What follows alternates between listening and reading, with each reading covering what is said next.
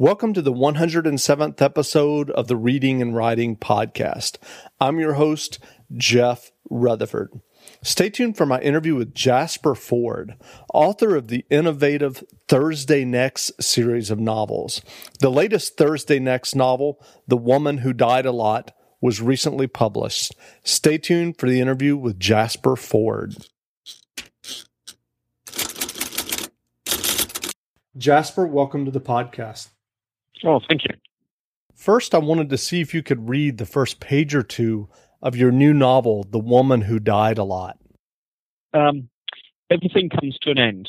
A good bottle of wine, a summer's day, a long-running sitcom, one's life, and eventually our species. The question for many of us is not that everything will come to an end, but when, and can we do anything vaguely useful until it does? In the case of a good bottle of wine, probably not much, although the very act of consumption might make one believe otherwise. A well-laid summer's day should not expect too much of itself either, and sitcoms never die. They simply move to a zombie-like existence in rerun heaven. Of the remaining two, the end of one's life and that of our species, regular subscribers to my exploits will recall that I've seen myself die a few years back, and given my past record, it was probable that much useful work would be done between then and now. As to the end of our species, the possibility of annihilation was quite real, well documented, and went by the unimaginative title of Asteroid HR 6984.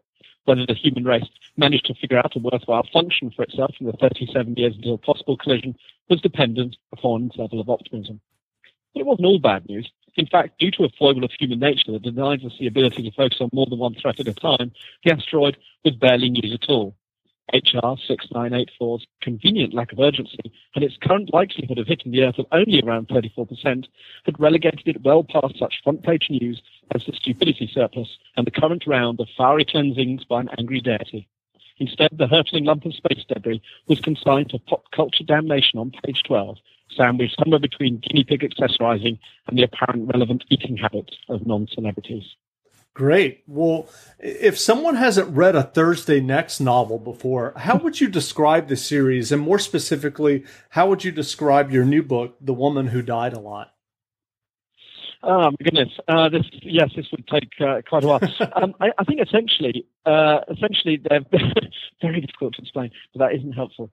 I suppose the broad conceit of them is that it's about a woman named Thursday Next who works for a policing agency inside of the book world. The book world being this world behind the printed page where all the characters of all the books that have ever been written, when they're not being read themselves, are off duty and have a bit of mischief on their minds. And she is tasked to make sure that books stay as the author intended and don't sort of lie at variance to that.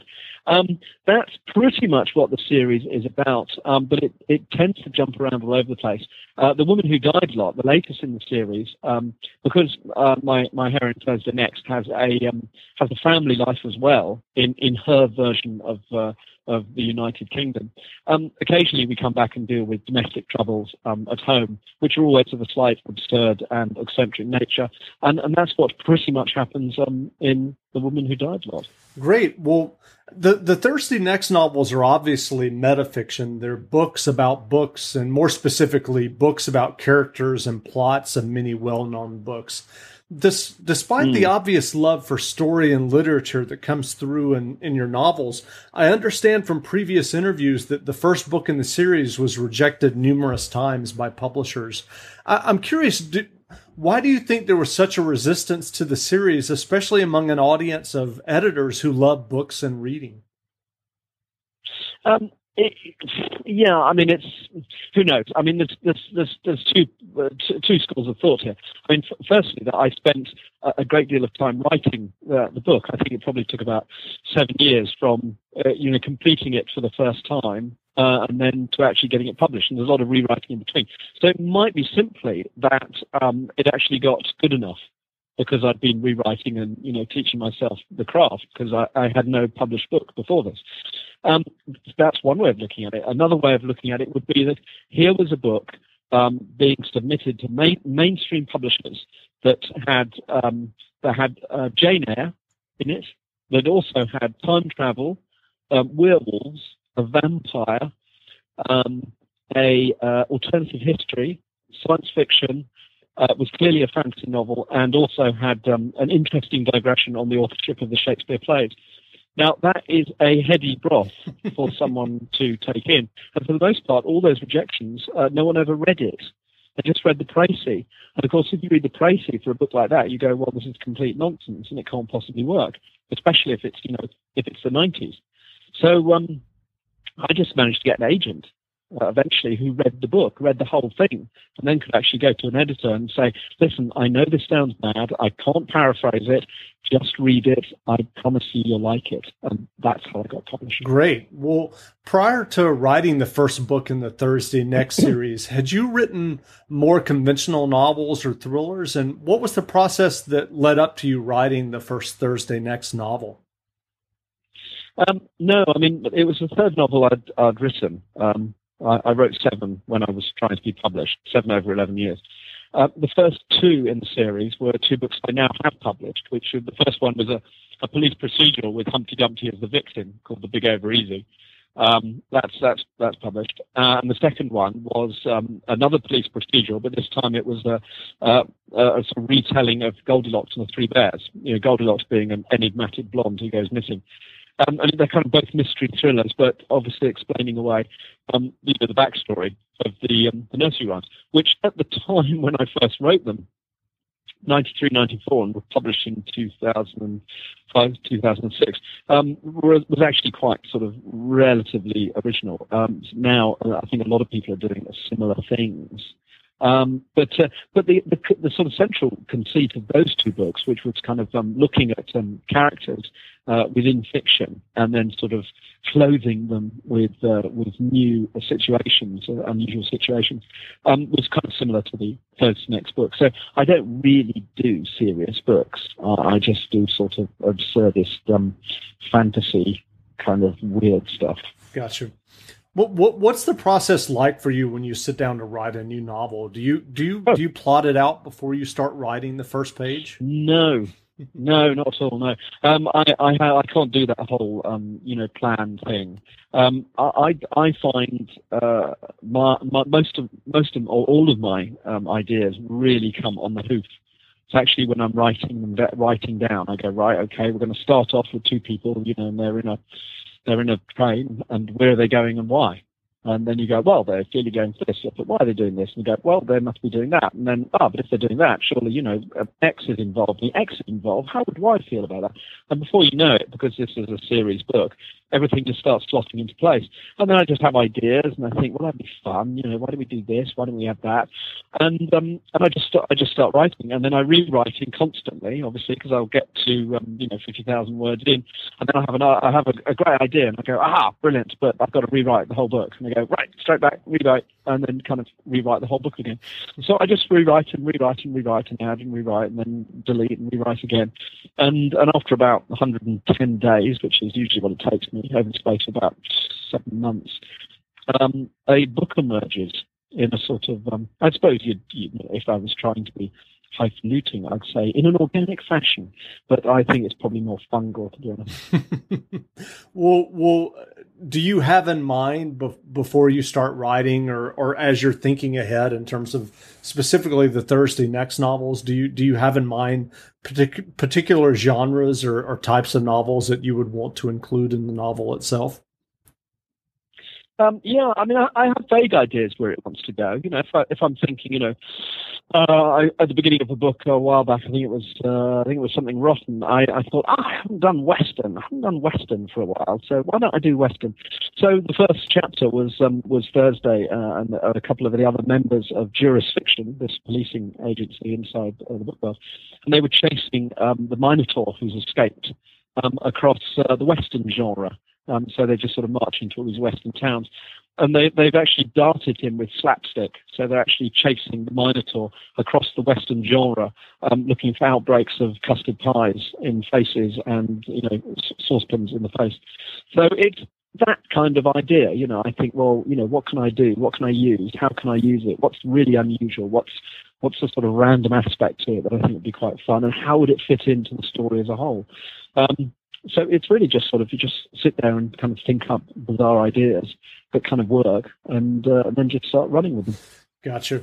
And what has been the reception? I mean, obviously the books are bestsellers now, but what has been the reception specifically among booksellers and librarians who tend to be, obviously devoted book lovers themselves?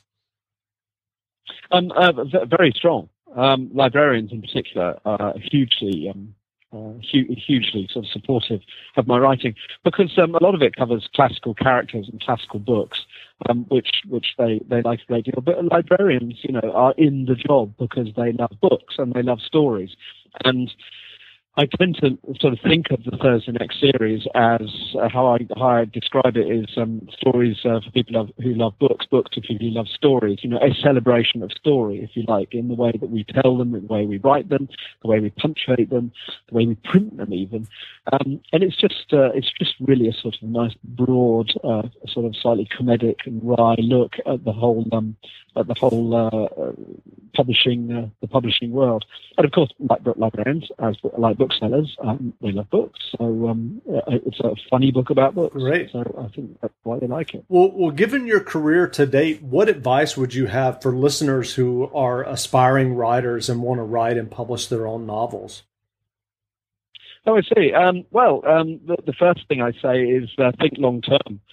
In general, to get published, in the sort of classical way. I mean, you could of course publish whatever you wanted tomorrow. You could slap together 100,000 words and you could publish it, e-publish it tomorrow.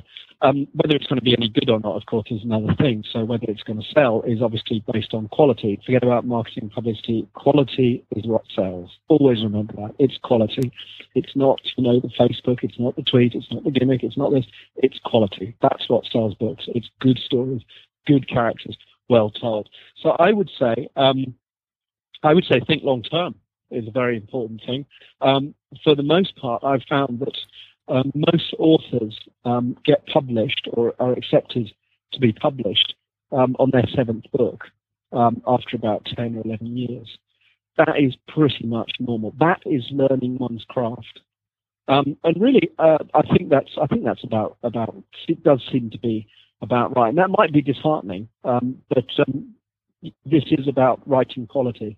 And I thought my first book, when I first wrote it, was good enough to be published, but it was only when I came to rewrite it for publication 14 years later that I could easily see its shortcomings. So think long term, be a merciless self-critic is very important. You want to reread it, and if you think, yeah, that's all right, it's not. If you think, there's something wrong here, I don't know what it is, and then you stare at it and you move something around and you go, it's still not right. Listen to that voice that says it's not right, it's not working. Read it aloud. I mean, there's a lot to be said for reading stuff aloud. But it's a hard one, and you've got to learn to be the best editor you have, because there's no one else who's going to say whether it's good or bad or indifferent except yourself. It's difficult now with e-publishing because I think what happens is a lot of people are so eager to be published that they just publish their first novel, and then they get disheartened when they have 9 downloads all from the family and give up. And of course, I think that's very disheartening, because they shouldn't give up. You shouldn't give up because maybe you're not ready yet. Maybe it was really just a first draft. To be brutally honest. And I think really, if you want to really get to be a professional writer, of course, if you just want to publish a book, that's quite different. But if you want to be a professional writer who will carry on selling books and increase in sales in books, it's got to be good, and you've got to really think very carefully about the sort of stuff that you're writing.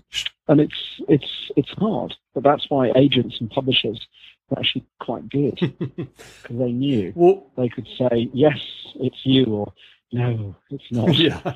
Well, it's tricky. Well, given the subject matter of the Thursday Next novels, as you said, the kind of meditation on story and novels and reading, what do you think about e-publishing? I mean, obviously, as you go ahead. Yeah, it's brilliant. I mean, e-publishing, a book is a book. It doesn't matter if you were to paint it on a wall or write it on a lizard. It doesn't matter. It's all stories. It doesn't. The medium does not matter.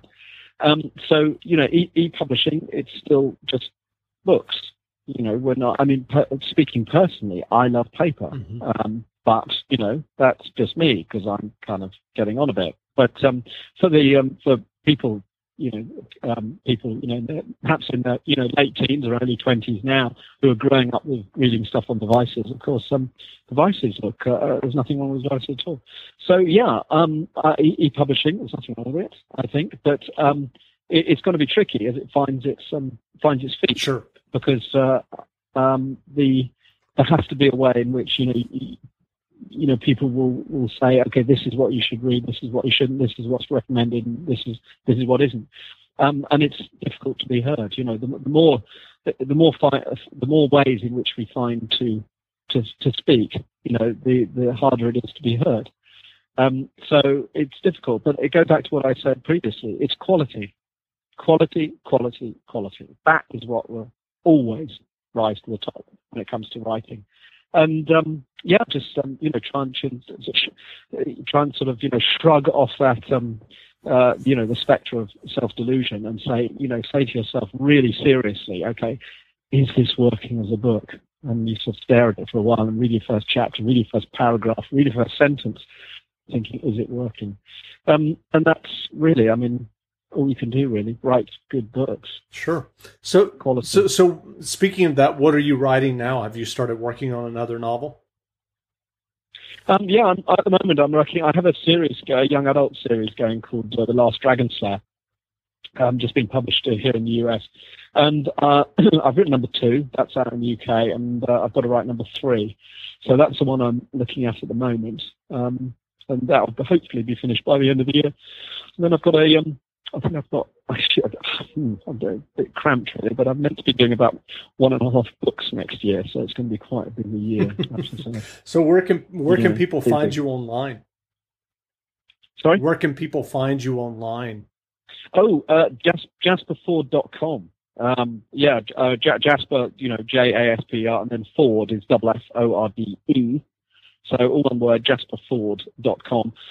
My very, very old-fashioned website, which is a completely 100% author-generated website. There's not a single scrap of text anywhere in it that has not been put together by myself or my wife. And there's tons of stuff there that you can look at. There are special features. There are all kinds of how I wrote the book. Because I always think, DVDs, you get the special features. I thought, I can do that. So about 7 or 8 years ago, I started doing special features for my books, and you can just have a look at deleted scenes, and you can see why they were deleted, because they weren't very good, or they were boring, or they didn't progress the story. So, there's a lot on there, and for anyone who is perhaps, wanting to write or, having a think about it, again, there's some stuff there about writing as well. Great. And I'll have a link to that in the show notes that people can look at as well. Okay, that'd be brilliant. Well, again, we've been speaking with Jasper Fforde, the author of the Thursday Next novels and also The Last Dragon Slayer, as he just mentioned. His latest book, The Woman Who Died a Lot, the latest Thursday Next novel, is available in bookstores now. You should check it out. Jasper, thanks for doing the interview. Yeah, my pleasure. Thank you.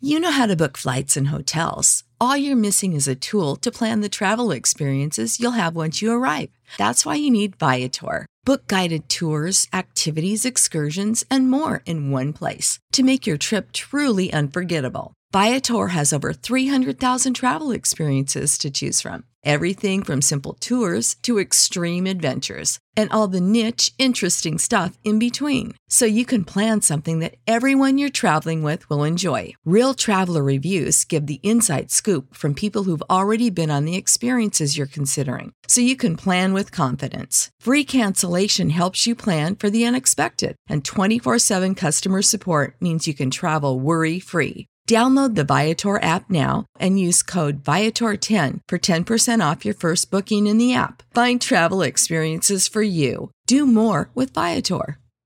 Support for this podcast and the following message come from Corient. Corient provides wealth management services centered around you. They focus on exceeding your expectations and simplifying your life. Corient has been helping high achievers just like you enjoy their lives more fully, preserve their wealth, and provide for the people, causes, and communities they care about. As one of the largest integrated fee-only registered investment advisors in the U.S., Corient has deeply experienced teams in 23 strategic locations. Corient has extensive knowledge spanning the full spectrum of planning, investing, lending, and money management disciplines. Leverage Corient's exclusive network of experts to craft custom solutions designed to help you reach your financial goals, no matter how complex they may be. Real wealth requires real solutions. For more information, connect with a wealth advisor today at Corient.com. That's Corient.com. Corient.com.